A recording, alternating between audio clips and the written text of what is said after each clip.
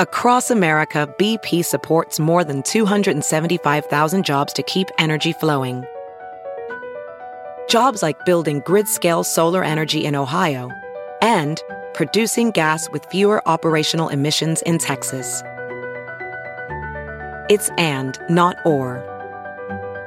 See what doing both means for energy nationwide at bp.com/investing in America. Hiring? With Indeed, your search is over. If you need to hire, you need Indeed. Indeed is your matching and hiring platform with over 350 million global monthly visitors, according to Indeed data, and a matching engine that helps you find quality candidates fast. Ditch the busy work. Use Indeed for scheduling, screening, and messaging so you can connect with candidates faster. Listeners of this show will get a $75 sponsored job credit to get your jobs more visibility at Indeed.com/match. Just go to Indeed.com/match right now and support our show by saying you heard about Indeed on this podcast. Indeed.com/match. Terms and conditions apply. Need to hire? You need Indeed. Hey, it's Kaylee Cuoco for Priceline. Ready to go to your happy place for a happy price? Well, why didn't you say so? Just download the Priceline app right now and save up to 60% on hotels. So whether it's Cousin Kevin's Kazoo Concert in Kansas City, go Kevin, or Becky's Bachelorette Bash in Bermuda, you never have to miss a trip ever again. So download the Priceline app today. Your savings are waiting. Go to your happy place for a happy price. Go to your happy price, Priceline. As a professional welder, Shayna Ford uses Forge FX to practice over and over, which helps her improve her skills. The more muscle memory that you have, the smoother your weld is. Learn more at meta.com/metaverse impact. The following is a presentation of the Speed Sport Podcast Network.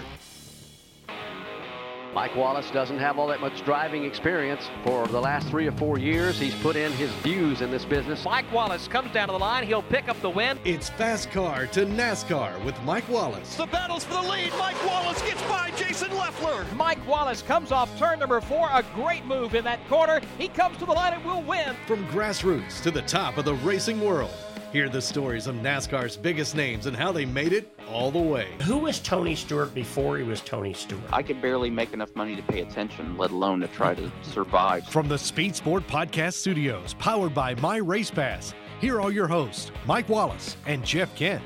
Welcome to Fast Car to NASCAR with Mike Wallace, part of the Speed Sport Podcast Network, powered by My Race Pass. My name is Jeff Kent. Strap yourselves in, pull those belts tight. We'll take you on a journey from short tracks across America to super speedways and everything in between.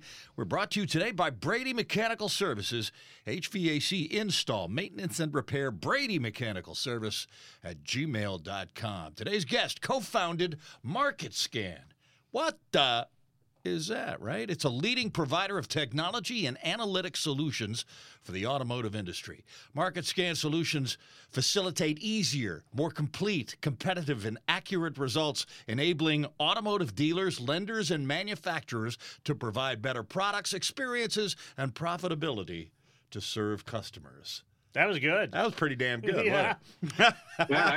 Yeah, you're going to be hired onto our marketing department. MarketScan sponsored the number 0 Chevrolet, driven by none other than Mike Wallace at the Indianapolis Motor Speedway back in 2020. So our guest holds Bachelor of Science degrees in mathematics, computer science, and physics from the University of West Georgia, which makes him way too intelligent for this room. Please welcome Rusty West. Rusty, say hi to Mike Wallace. Hey, Mike. Thanks for having me on the show, and thanks for the kudos. I'm not as smart as your announcement, but I'll take the credit. Yeah, I was reading or listening to that, and I'm thinking, this ain't the same guy I know. Man, my company's cooler than I thought it was. So yeah. I read all that, and I was putting the intro together, and I'm like, I still don't understand what the hell this guy does. Yeah. Well, hey, let's kind of jump right into the who were you before who you are. At the same time, let me set the stage just a little bit that the first listeners, this show's heard around the world. Absolutely. Right? Yeah. So everybody from Bangladesh to China to wherever, is listening. And We may have recently been banned in China. I don't know. That's what I heard. Yeah. So Rusty West and I got introduced by a mutual friend by the name of Mark Geron over a phone call. And I was wanting to go racing. Wanted to go to the Indianapolis Motor Speedway because Roger Penske had just bought the racetrack. And it was an inaugural event. And long and short, conversation back and forth. Rusty and I get together. We talk. We hit it off on the phone. We agree to terms. We then have every Tuesday meeting, and we have 200 emails traded back and forth between everybody involved. So Rusty sponsored my race car for my return to Xfinity Series racing at Indianapolis Motor Speedway in 2020. So that's how Rusty and I met, and that's how we went racing. But we have some unique ties to each other. We both had fathers with the name of Russell. His name's Rusty. I have a brother named Rusty. Besides, we're race car drivers. He's a motorhead and love it. Rusty West, tell us who Rusty West is. Start back in the early days. Yeah, so I'll give it a shot. So I'm a product of the auto industry. My dad was in the car business long before he ever met my mom. And when I graduated college, I wrote a software package for his he had a independent leasing company. It's kind of like a dealership. And the software package that we wrote, we realized we had something we could sell, and kind of wash, rinse, repeat. That was in 1988. And, fast forward now, we're 34 years in. The company's evolved a lot over the years into different segments of the automotive space. But it's the same, kind of the same basic philosophy, which is combining a whole bunch of science, technology, and data to kind of transform this automotive industry to where consumers buying journeys and dealerships and lenders and manufacturers have the ability to position themselves properly and sell more cars. So that's what the baseline of what you did or did, and let's kind of give that a year basis. When did you start working for yourself, working for your dad? What year was that? So when I graduated college, my penance for my education was writing the software package for my dad. I started in 1988, and he paid me big money, like $200 a week. And what'd you do with all that back then? Yeah. Oh God, I went and bought private jets, boats, all kinds of stuff. 200. I spent my 200 on beer. Top ramen and worked 100-hour weeks. But you pay your dues, and so in 1990, a marketing company ran across our software package and brought us to California. I had grown up in Atlanta and spent my whole life in Atlanta. In 1990, I moved to California, kind of followed my dream. And, it's been a bit of a roller coaster ride ever since. We first got on the ground here, things were great for about a minute. And then the first Gulf War started and the world stopped. And, we had to kind of bootstrap it and start over again. And we've had that happen a few times, but the journey's been amazing. I've been able to work with brilliant people and solve some big problems and make a few bucks and do a little bit of racing along the way. And it's been a lot of fun. Well, beautiful. So we'll get to your racing part because that's kind of one of the common things we had together. You're a racer yourself, or I don't want to call you an amateur racer. You're a pro amateur racer, right? Yeah. I mean, I don't know what a club racer, you're really fast. You're really good.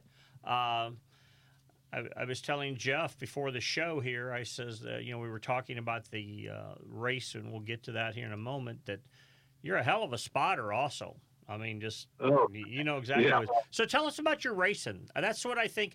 I was telling Jeff that you're the first guest that we've had on, and you're guest 44, I think, 45. Like that, yeah. That you actually fit the title of our show perfectly.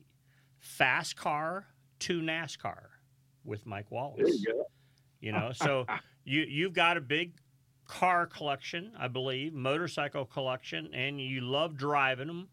Tell everybody about some of your racing you've done and types of exotic cars you've raced. Oh gosh. So I started as a little boy, I think maybe 5 years old, racing motorcycles, motocross. And I grew up doing that as a kid.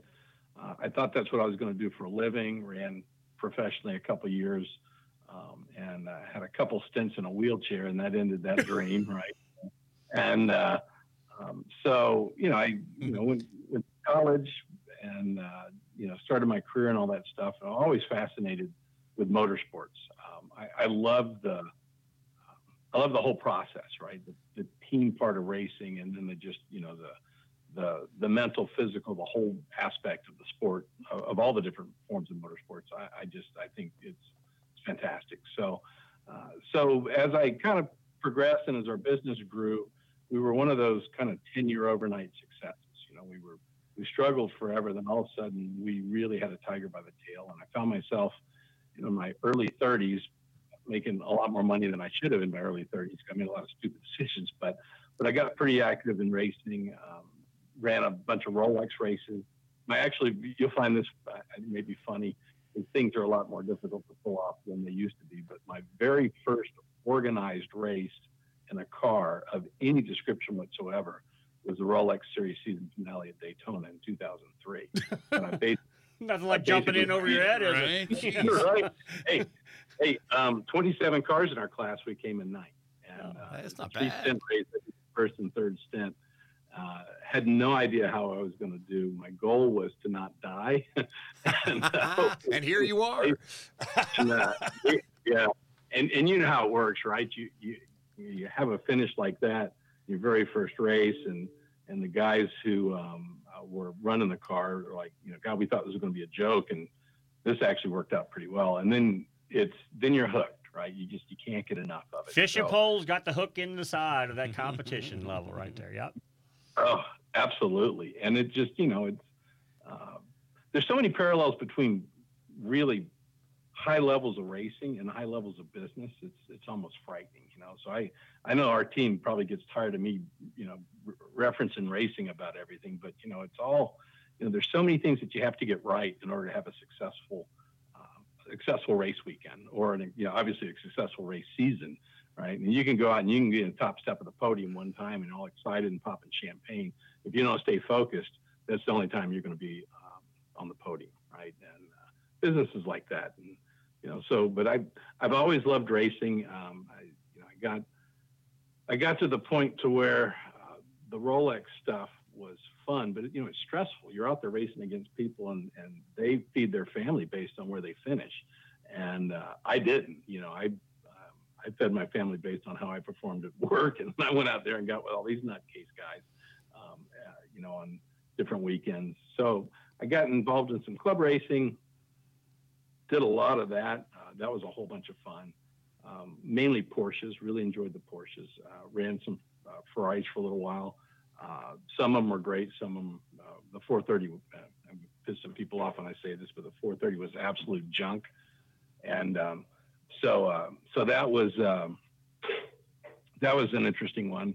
But I still do some stuff. My son, who's now I guess going into his sophomore year at Auburn, when he was 16, I got him into some club racing, put him in a spec Boxster, and he got quick really, really rapidly.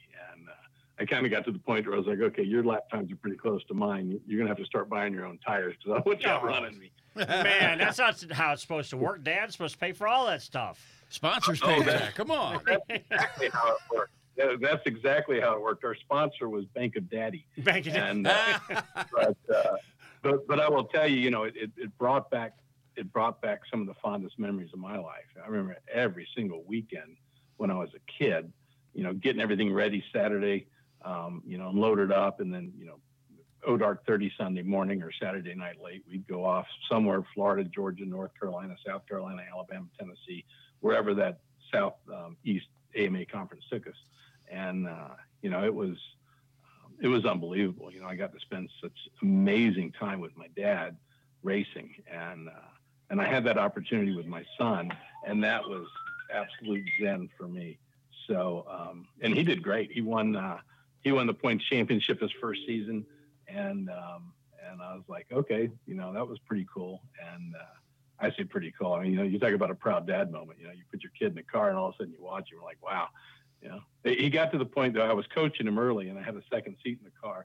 And then when he got really quick, I was like, all right, I'm tired of going backwards at 100 and something miles an hour into walls and stuff. So I'm going to be coaching you from a radio because there you go. We had a couple of what do we call it? Sudden deceleration syndrome events when he was learning. So yeah, so they say that the first part, the deceleration, doesn't really hurt too bad until the sudden impact happens. Yeah. Hey, listen, I've I wadded up some too. It's and that's how it works, right? If you're not kind of wrecking, right, or if you're not really pushing the limits, you never really improve. Then you ain't going fast enough, right? You're not trying. You ain't going fast enough, right? Because your buddies will say, "Dude, you're driving great, man. You were flying when I passed you," right? And nobody wants to hear that, right? So. Yeah, it's unique you just said that. I was reading an article this past week about some Formula One stuff, and I think it was Max Verstappen made the comment. He says, the problem with racing is you never know where the line is until you go over it.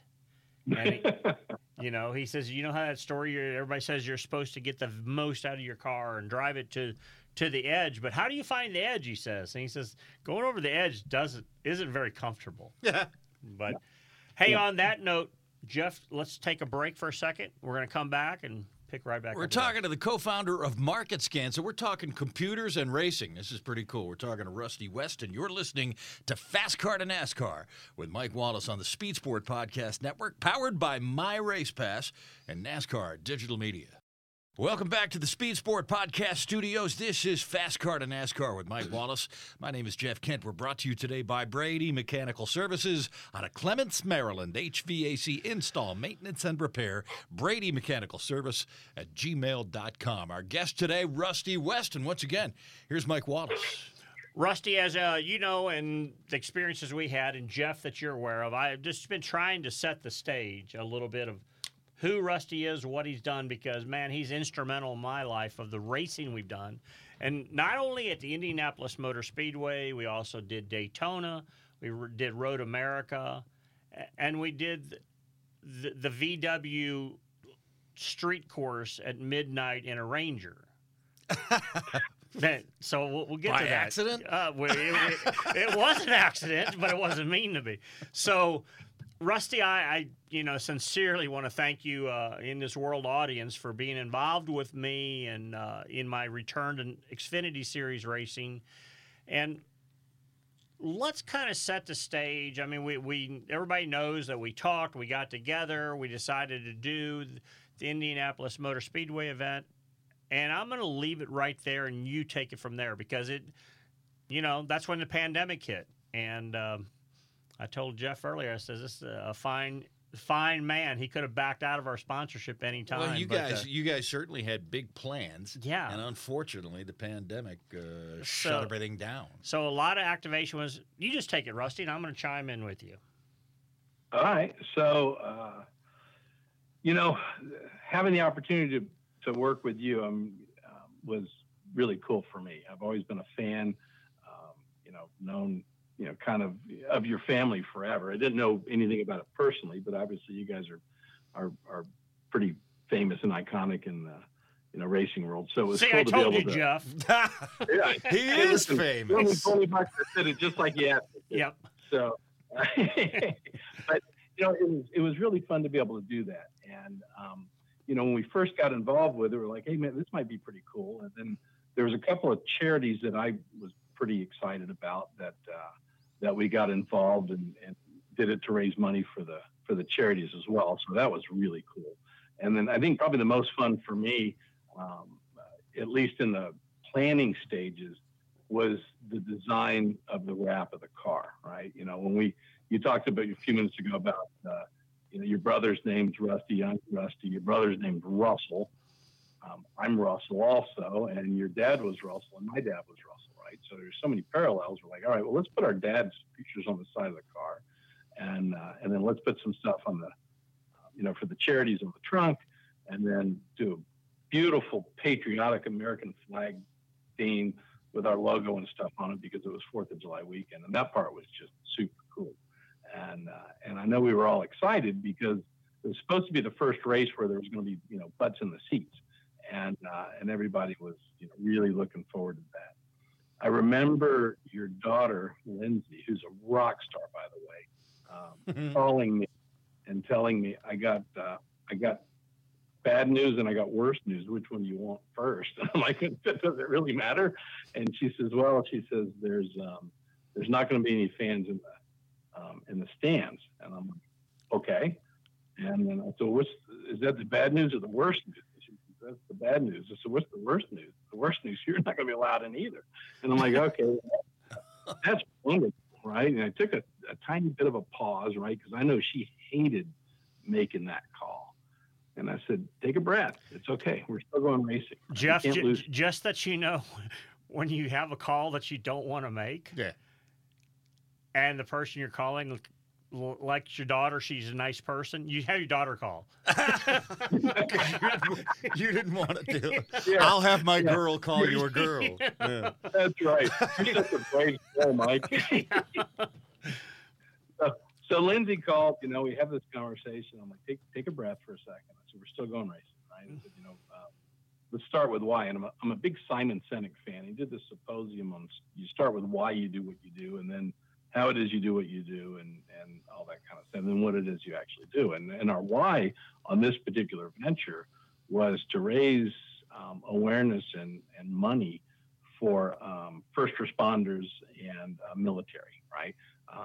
And those who are in need, and fallen soldiers, and all the trauma that goes along with the families and stuff.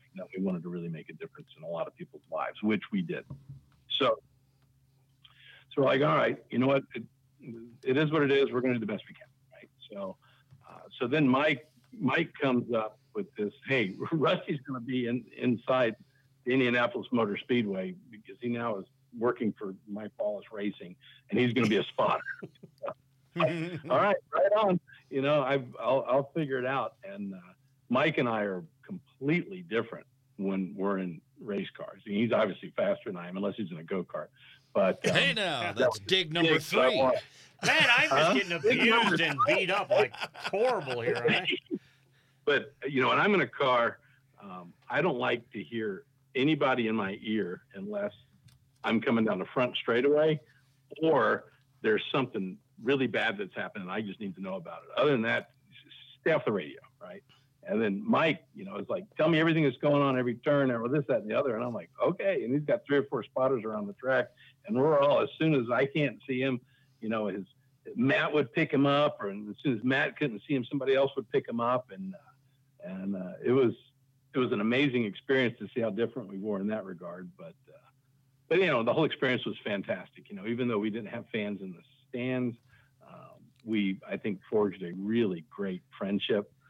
And we accomplished a lot of things, and not the least was getting Mike back in a race seat and letting him go be patriotic for us. So it was fantastic. Yeah, what a great experience it was, Jeff, because as we bonded this relationship, and when I made the comment earlier that we had all these, meetings and text messages, this was going to be just an incredibly orchestrated race from the activation side of it. Rusty's got a guy by the name of Karsten works for him, and Karsten and I would talk all the time, and he's from somewhere in Europe or something. He's got a little bit of an accent, Denmark or something, but he's real cool about it, real precise in his words. And now he goes, look, we're going to make this race a big deal. And we get to talking about different things, NBC, the stuff we've done. I told him I did the inaugural NBC race at Homestead, and he goes, okay, I'm going to take it from there. He says, we're going to get them to do a vignette, right? How's that sound? A vignette. Vignette. And I didn't have any idea. I thought it was something we eat, and it's like, what's a vignette? And he goes, it's like a little commercial, and we'll get them to run it for nothing. And I went, yeah, right. I says, look, I think I think people respect us, but I doubt that you're going to get NBC to get this done. He said, I'll tell you what, we'll schedule the photo shoot, we'll schedule the video, and I'm going to get it done. I says, yeah, well, I'll believe when I see. He goes, that's how I roll. And I still remember, every time I see him, we were together in Vegas 6 months ago, a year ago, whatever it's been. And he walks up to me, he goes, that's how I roll. And I went, that's it. I mean, so it was so much fun for me. We kind of jumped forward, but we did a video. They played it before the race. My return to racing. On NBC. On NBC. Wow. you know? Nice. And it was like a 90-second piece, which some people say it's only 90 seconds. That's a lot of television time, Damn you right. know, on that. And, God, it was just fun. All the things leading up to it. As Rusty said, you know, he had a company called Global Walk International and America Salutes You, some charities that he wanted to do. But when he used the word, I did that last week. There's a big spring on my thing here, and you hit it, and it makes a noise. But thanks for the play-by-play on that. yeah, well, didn't that? What's that one guy that used to play the baseball game? That oh God, he was whatever. Bob Uecker. Yeah. Oh yeah. Dude. Yeah. Sitting down in the front row. Yes. Now you got me confused on what I was saying. Well, the guy got your vignette played, so he's a hell of a marketing guy. That's Carson. Yeah, but I think I was just trying to talk about how, you know, as much as we're introducing Rusty to the world and Market Scan to the world, that these guys help me. And as Kenny Schrader told me once, when you have the microphone and other people don't, it's your show. That's right. Right? So we both have one, so it's our show. This is our bully pulpit. And we get to tell people about great things. So the relationship of getting that race team going and running the Indianapolis and doing all those cool things when all the fans weren't in the grandstands, but we still did it. And one thing Rusty isn't mentioning, because that whole memory is so cool, when he was talking about those charities that he wanted to support, and one of them was a big walk across the country. A Marine was going to walk across. He didn't just say, oh, we're going to do that. He went out and bought a motorhome, wrapped it all, had it at the Indianapolis Motor Speedway, had the president of the Indianapolis Motor Speedway out front. Wow. You know, making all these cool introductions, and it's like, that's how they roll. See, that's big. But that's big. That's a great charity, right? Yeah. And so, you know, when you introduce that to the folks at Indianapolis or the folks at NBC or whatever, you know, it gives them an incentive to play your vignette or get involved with your charity, because everybody loves charities related to America. And yeah, and we had a badass looking car. I think the car design was great. We had a decent day at the racetrack, but one of the things I'm not real proud of that weekend, everything else, you know, we worked hard and everything was fun, and we went out to dinner, we at the racetrack, but the race was over, right? It was a hot day. Right. I think it was a hot day. Right.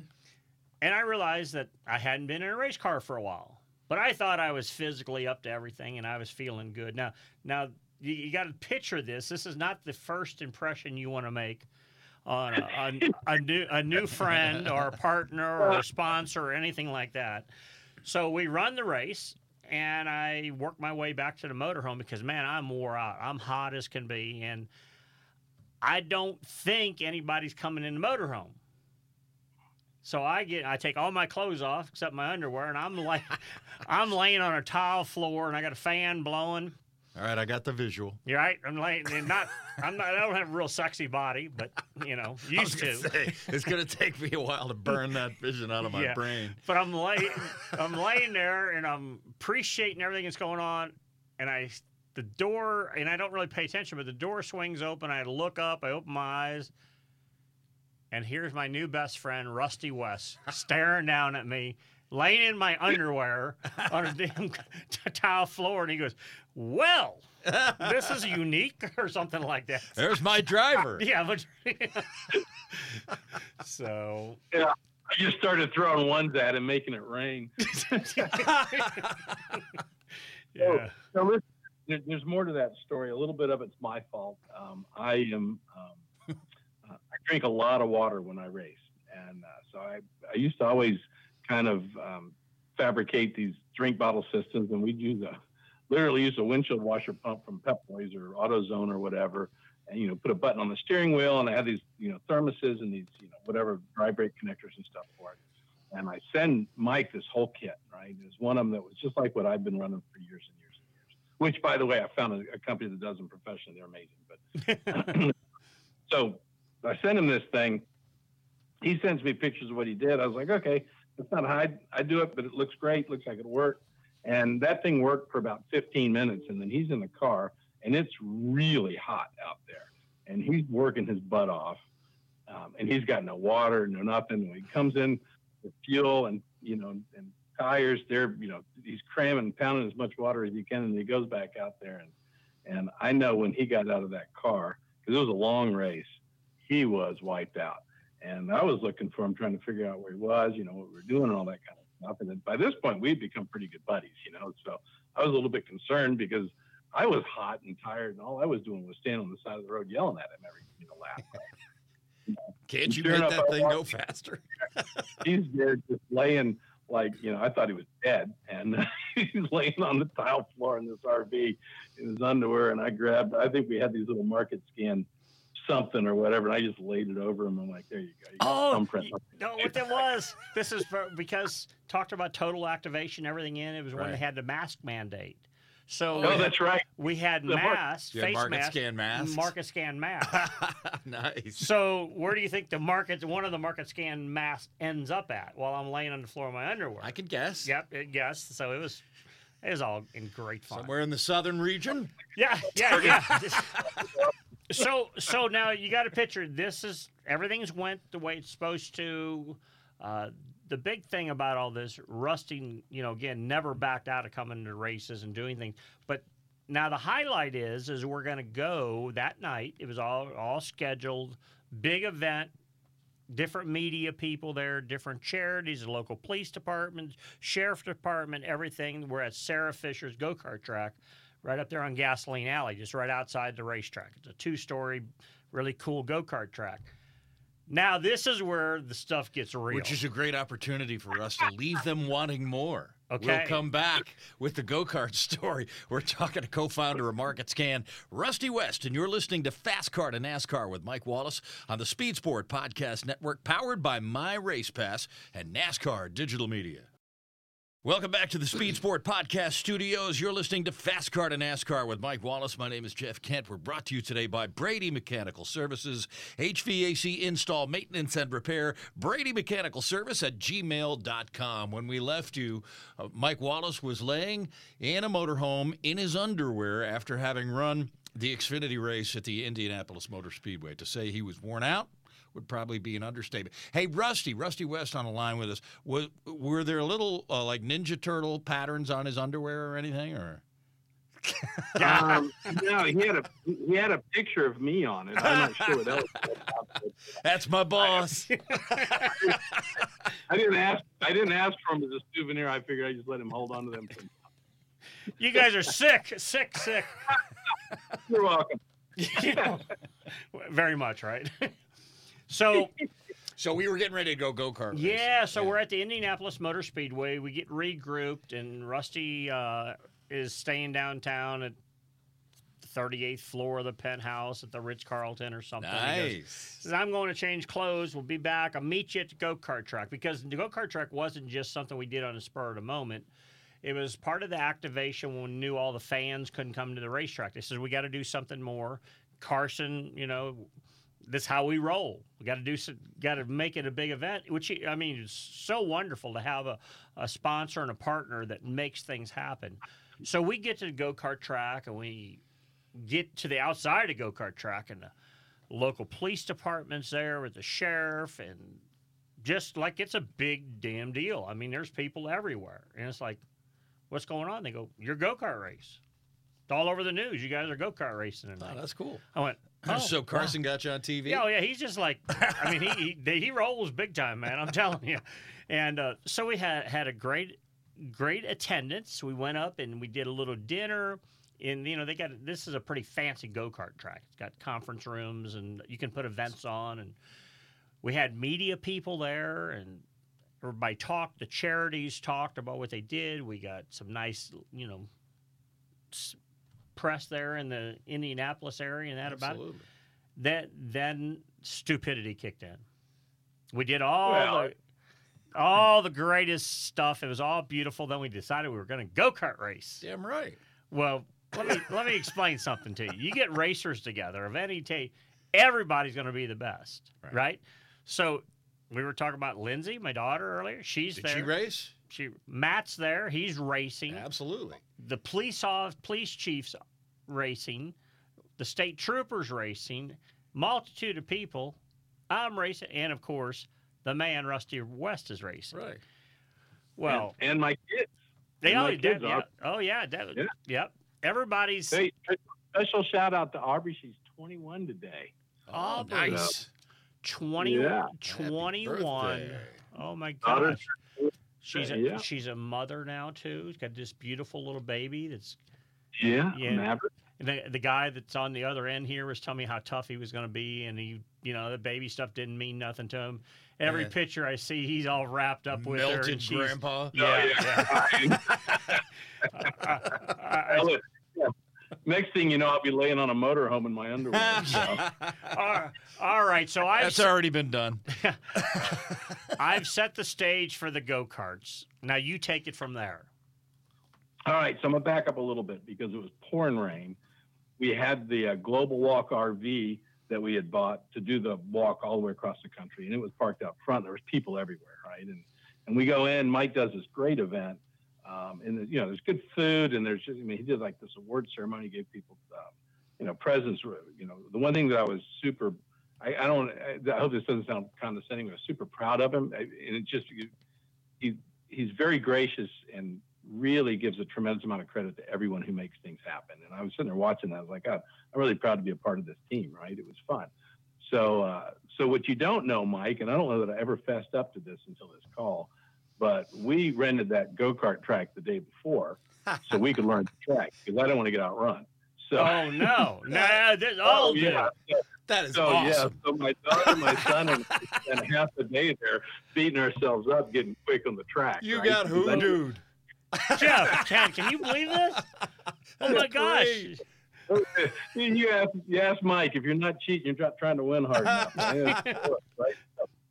So we go, and I don't know how many races we ran, but a whole bunch. And I think that the grand tally was about a tie.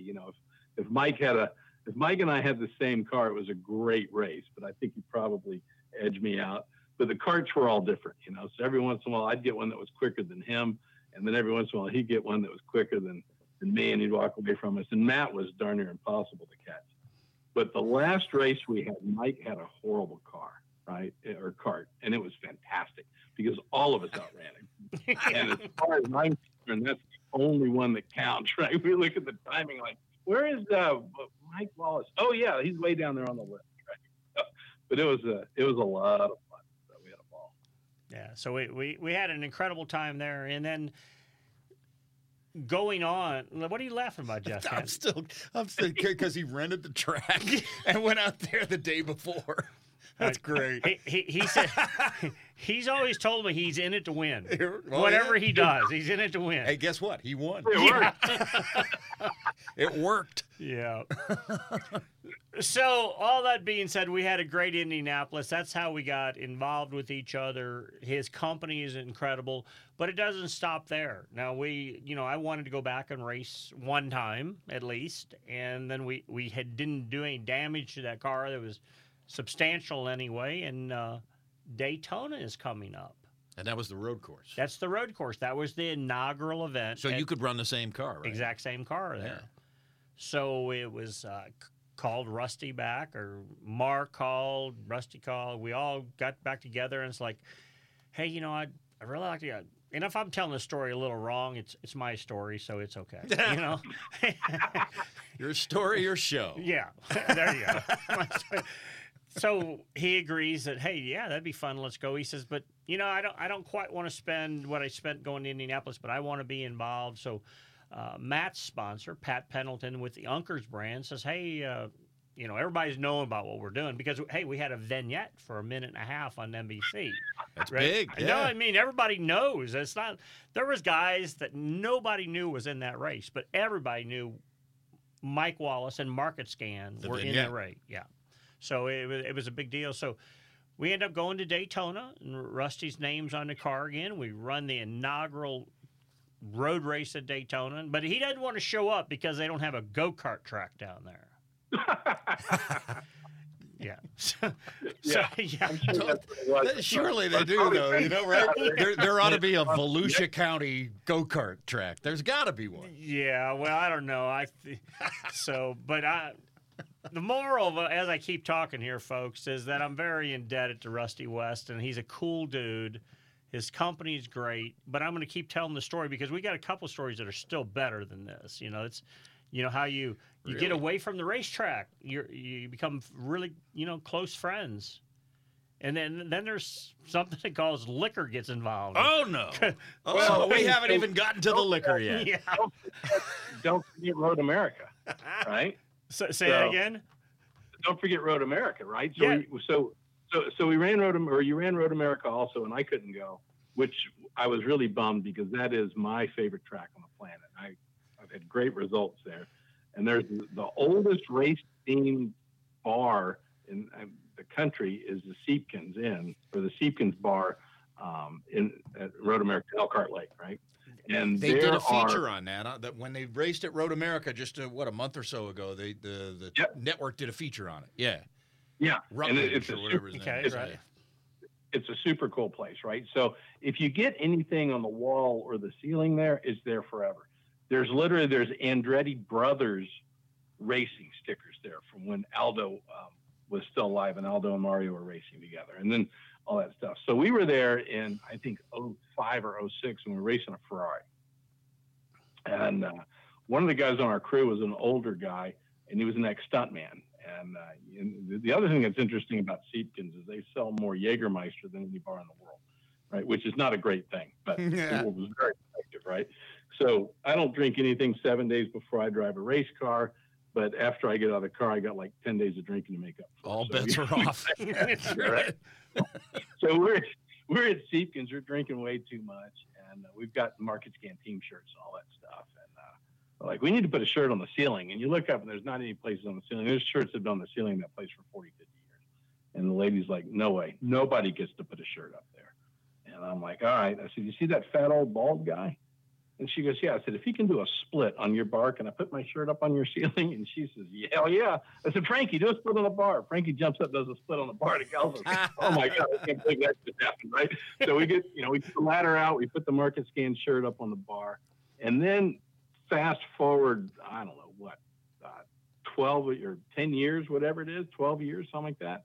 And then Mike Wallace goes and races Road America in the car with the Market Scan livery and all that stuff.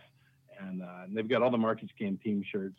And then he sends me a picture from the Siepkins ceiling, right? There's two Market Scan shirts on the ceiling, one right next to the other. And I'm sitting there thinking, God, I hope Mike didn't do a split on the bar to get that. You never know what you got to do for things like that. But that is a cool place. I never knew anything about it. Rusty goes, oh, you have to go there. Tells me exactly. I realize where it's at. And check the ceiling out, he said. And, oh, God. Did you have a shot of Jaeger? We had a shot of everything. It was just Matt and I, but then we found a lot of friends there. And it was one of those deals. We were like at Cheers in Wisconsin, Next thing you know, you spend $10,000. It was on Rusty's credit card, so it didn't bother me. That place is kind of like, it's like Laguna Seca, but for big road courses, right? I mean, it's hallowed ground. It's so steeped in tradition. All of the greats have raced there. And, having the opportunity to go around that track, even in a street car, is pretty special. But doing it at speed and something fun is it's one of those experiences that, man, if you get to do it, you got to take advantage of it. That place is fantastic. Road America, Jeff, picture this coming off, I don't know, what is it, Rusty, turn 11, 12, I don't know what they call it, coming to the main straightaway. Yeah. So if you ever visualize laying back like in a spaceship to take off, it's the same similarity it gives you as you come off the corner. Is it kind of up then the it hill? goes way uphill, and as you're like 3/4 of the way uphill, literally you're looking at the sky. Like that's all you. Drop off. That's just bam. There's the sky, and then all of a sudden you roll over the top, and the start-finish lines, a little ways up there. But it's got to be kind of unnerving, especially if there's somebody in front of you, right? Well, yeah. So you go up there's a couple of blind places on that track. I love blind hills on tracks. That's what makes you really feel alive, right? That's why I like road racing so much. But you come up over that hill and you're just hoping that the track didn't change since the last time you were there. Right. And the biggest risk is that somebody's dead in the middle of the track, right? And you come up over that hill. But Road America's got 3 places on it. it's super fast in 3 places in a really well prepped GT car. You're clipping the rev limiter in top gear, like blip, blip, blip, just a couple of times before the braking zone, 3 times on the track. And one of them is when you're coming into Canada Corner and you're going in there 6th gear with your hair on fire. And, you get a good downforce car, you grenade the brake pedal, you downshift 4 times, you look up the hill, you turn right, stab the gas, and then off you go up, and all you're staring at is blue until the world falls out from under you. And then you get a right-hand turn, and boom, you're off to the straightaway.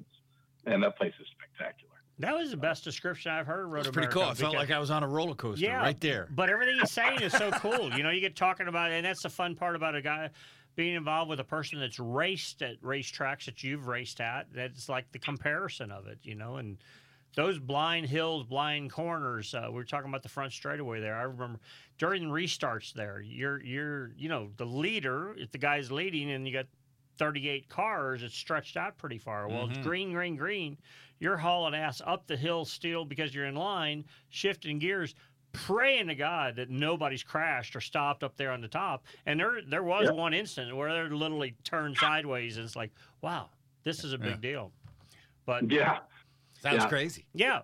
So that was Road America. Then we got some other fun things that we're going to come back and talk about. Got to. We're talking to Rusty West, and you're listening to Fast Car to NASCAR with Mike Wallace on the Speed Sport Podcast Network, powered by My Race Pass and NASCAR Digital Media.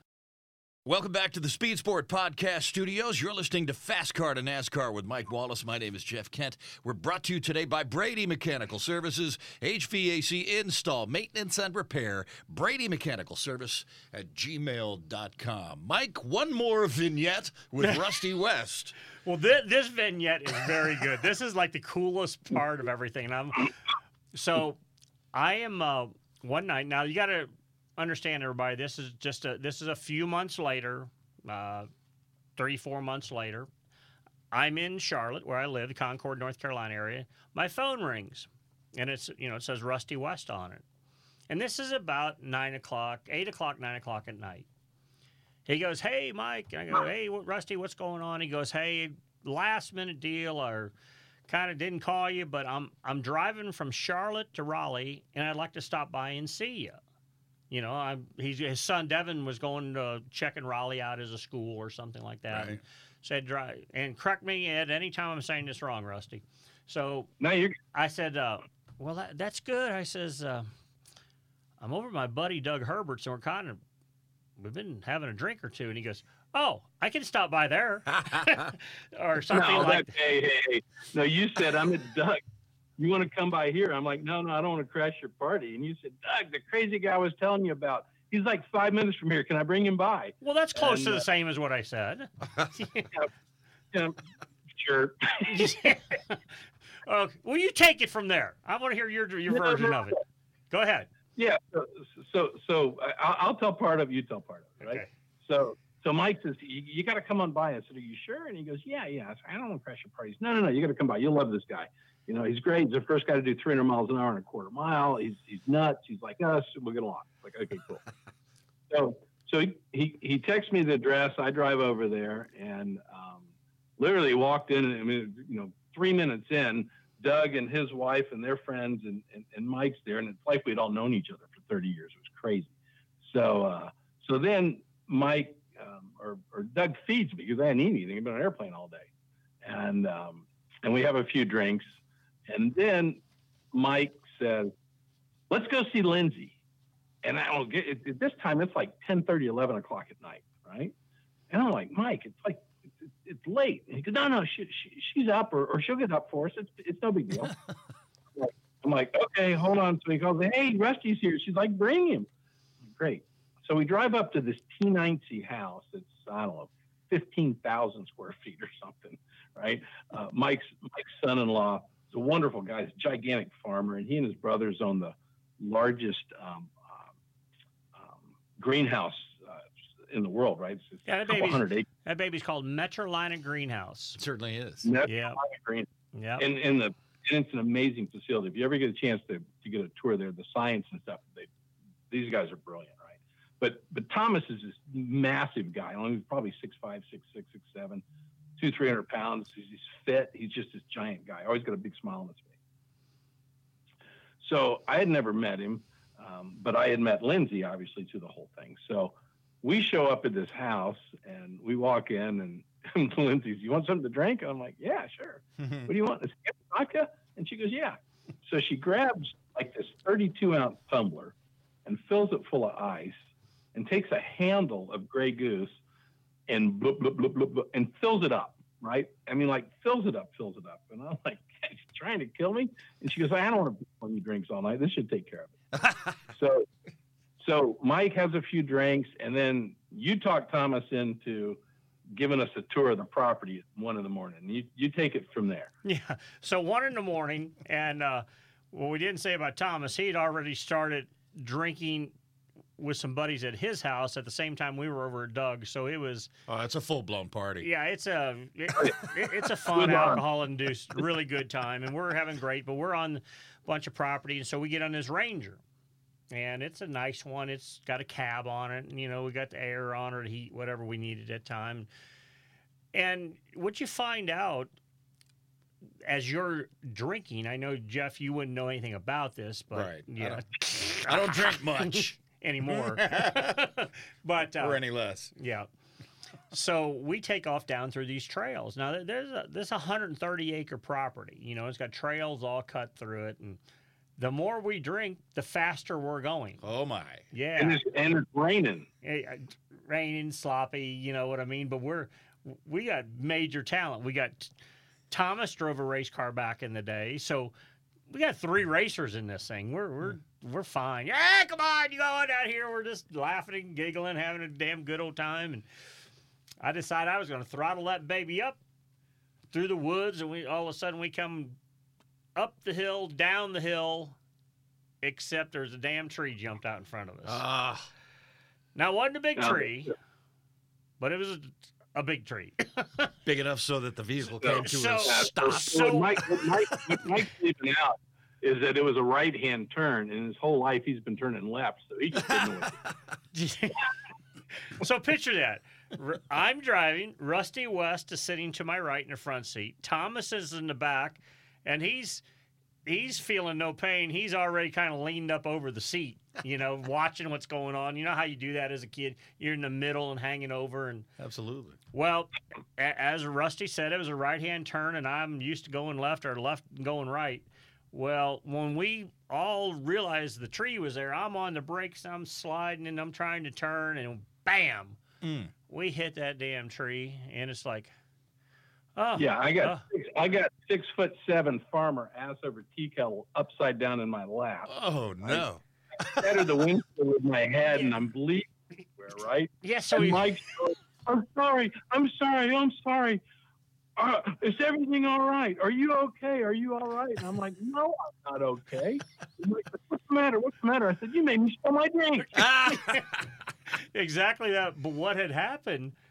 His head had went up and hit the windshield. Oh, my God. And he broke the damn windshield in the Ranger. Right. And he's one to now everybody's okay now, but he's got blood except running for a down minor concussion. Yeah, blood running down his head. And it's like, damn, Rusty, you broke the windshield. So fast forward, we get back. We don't stop. We just go riding some more. And now he's got to be gone by like 7 or 8 in the morning. And he was gonna stop. I said, well, just come. I think we said this earlier in the night. So just spend the night at my house. Right. So we leave Lindsay and Thomas's, and I do not. We'll just say we got from Lindsay and Thomas's to our house perfectly. Gotcha. Uber. And Let's say Uber. We Uber to the front door. Brailled Uber. We got to the front door, and I said, and I think this is what I said because it's like, Rusty, there's a bedroom upstairs. I'm going to bed. And no, that's not exactly. That's not all how it went. Okay, tell him. You took me for a tour of the house. I went in the basement. I saw the trophy wall. I saw the whole 9 yards. And then about a third of the way through a story about you getting a trophy somewhere, I was like, all right, that's it. I got to call it a night. You can sleep up there. I'm like, great. So Mike Mike was gracious enough to let me go up to the room in time to get a shower and get in the car and go drive to Raleigh. Yeah. That was a miserable drive. Oh, I'll bet. I would imagine it was a miserable day. So now you got to, here's the fun part about it. So the windshield, it's a total replacement modular deal. It's got the gaskets, everything. So Thomas gets a new windshield for it. Take the old windshield out and took it up and laid it in a dumpster. And then all of a sudden we go, no, we cannot do that. So it didn't damage anymore. Went and picked the windshield up out of the dumpster, took it down, and we made a bracket on the tree that we hit. Oh, nice. And so that's Rusty West Way down there now. That's awesome. Bloody Hollow. Yeah. So we've had some great times together. We had fun. We've had an entrepreneur, businessman that said that is highly in automotive business. One of the things that made me want to do this show, other than just this relationship, about a month ago, I watched Rusty on a, I don't know what you call it, let's just say another podcast. And Rusty, correct me on the name. You do a lot for, or a guest on, is it CBT or Car Business? Something? Yeah.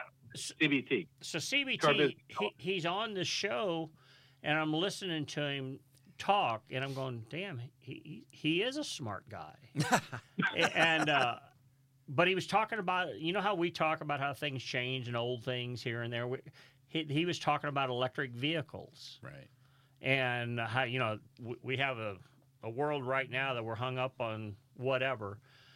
And I thought, man, that would be interesting just to let people hear this again. So I don't know if you remember your conversation with those folks or not. Sure. But yeah, 100%. I was telling Jeff earlier before we started about the charging stations, all that. Tell us a little bit about your opinion of the so-called EV world we're moving into or supposed to move into. So I think that there's a gigantic disconnect between what the government wants to happen and what can actually happen in the time frame that they want it to happen, right? You know, in Southern California, we get Southern California, Edison's a train wreck. They don't invest in cleaning up all the underbrush and stuff that's under all these power lines. So anytime the wind blows, and we get the Santa Ana winds, anytime we have a lot of winds, they kill the power because they're afraid that sparks will cause these giant fires, right? Every time we turn around, we don't have power. And then we've got all these issues with the grid where the grid can't generate or deliver enough power. Anyway, there's too much of a draw on it, right? So we get these, bulletins when it's hot, which who knew in Southern California it gets hot. That, hey, bump your thermostat up to an uncomfortably high temperature. Avoid doing this, avoid doing that. Don't run these power, electrical appliances, and don't charge your electric car. And I'm like, okay, well that makes sense. We're going to buy them, but we can't charge them. And then I started thinking, all right, there are apartment complexes and condominium complexes everywhere in California, and high rises with thousands of tenants in them. I started wondering, I wonder how these guys charge their cars, right? To get electric cars. And so started looking, okay, what's the population of the United States that lives in apartments? And it's like 20%. And then I looked at what's the population of the millennials that live in apartments, and it's over 50%. And it's the same group that is consuming most of the electric vehicles, right? So millennials are the next generation a little bit up. So all these people live in apartments. They don't want to live anywhere else. They don't want a mortgage. They don't want the responsibilities, all that stuff. They just want an apartment. There's no place to charge them, right?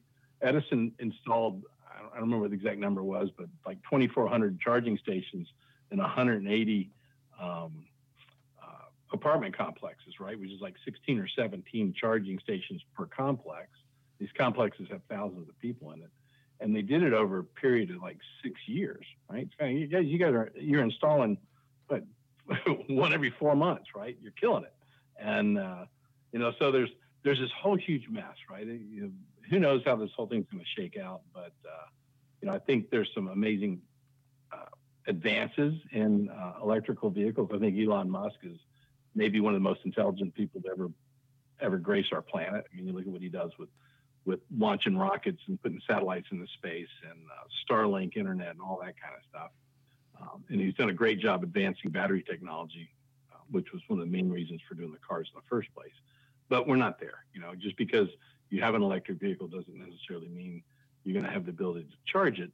And they take a long time to charge, So until they figure that part out, it's going to be, it's not going to get the type of adoption that the government wants, and all these mandates that everything's going to be electric in 10 or 12 years. That's going to be a very, very difficult goal to achieve, right? There's a whole lot of stuff that's going to have to come together perfectly and align perfectly to make that happen. And, my opinion, we're not going to get there in a dozen. We'll get there certainly eventually. Certainly not in 10 years, right? Not. And my analogy is, I told Mike earlier, my analogy is, we were supposed to be on the metric system, in 10 years. They told us, 20, 30 years ago? Oh, yeah, 10 years, we're going to be on the metric system. Bull. Yeah. Right. No, what? And you also look and you think, there's literally trillions of dollars invested in petroleum industry, right? And you think about it, everything that we have that's plastic, everything that powers our cars, everything that, all the different stuff, a lot of it runs off of, this whole petroleum and petroleum byproducts. And that infrastructure and those companies aren't going to just say, hey, yeah, this is a great idea. Let's not sell, hundreds of billions of dollars worth of fuel a year because we can all go electric. There's going to be anarchy between organizations and then you get all the politics and the government, which never really helps get anything across the finish line in a proper manner. So that's correct. Well, you set it up. You set it up at the beginning, saying that, oh wait, there's a disconnect between the government and the rest of America. Really? Who knew, right? Yeah. So long story short, Rusty's really smart in the automotive industry. Right. Knows what's really going on there. One hell of a race car driver. One heck of a windshield bouncer. And a really great guy. And so can hold his liquor and beat you in a go-kart. So there you go. This is what we've but learned. we found out he rented the go-kart track the day before. Doesn't matter. It doesn't matter. Yeah. Rusty West, I so much appreciate you joining us today. Hopefully we can get back together and talk about some other things and ongoing deals, but I want to take that opportunity to thank you, let the world know who you are, and get that insight of, this whole electric world that everybody thinks it's going to happen. I'm a little confused by it. So there you go. I thought it was good. All right, Rusty, thank you. Oh, thank you. Listen, it's always fun catching up with you, Mike, and it's really cool how what started off as a business opportunity turned into a really fun friendship that I truly treasure. So thanks for having me on the show. I'm honored, and I can't wait to see you in person here before too long. That's a wrap. That's a wrap. As they say. This vignette you've been listening to is called Fast Car to NASCAR with Mike Wallace on the Speed Sport Podcast Network, powered by My Race Pass and NASCAR Digital Media. We'll see you next week.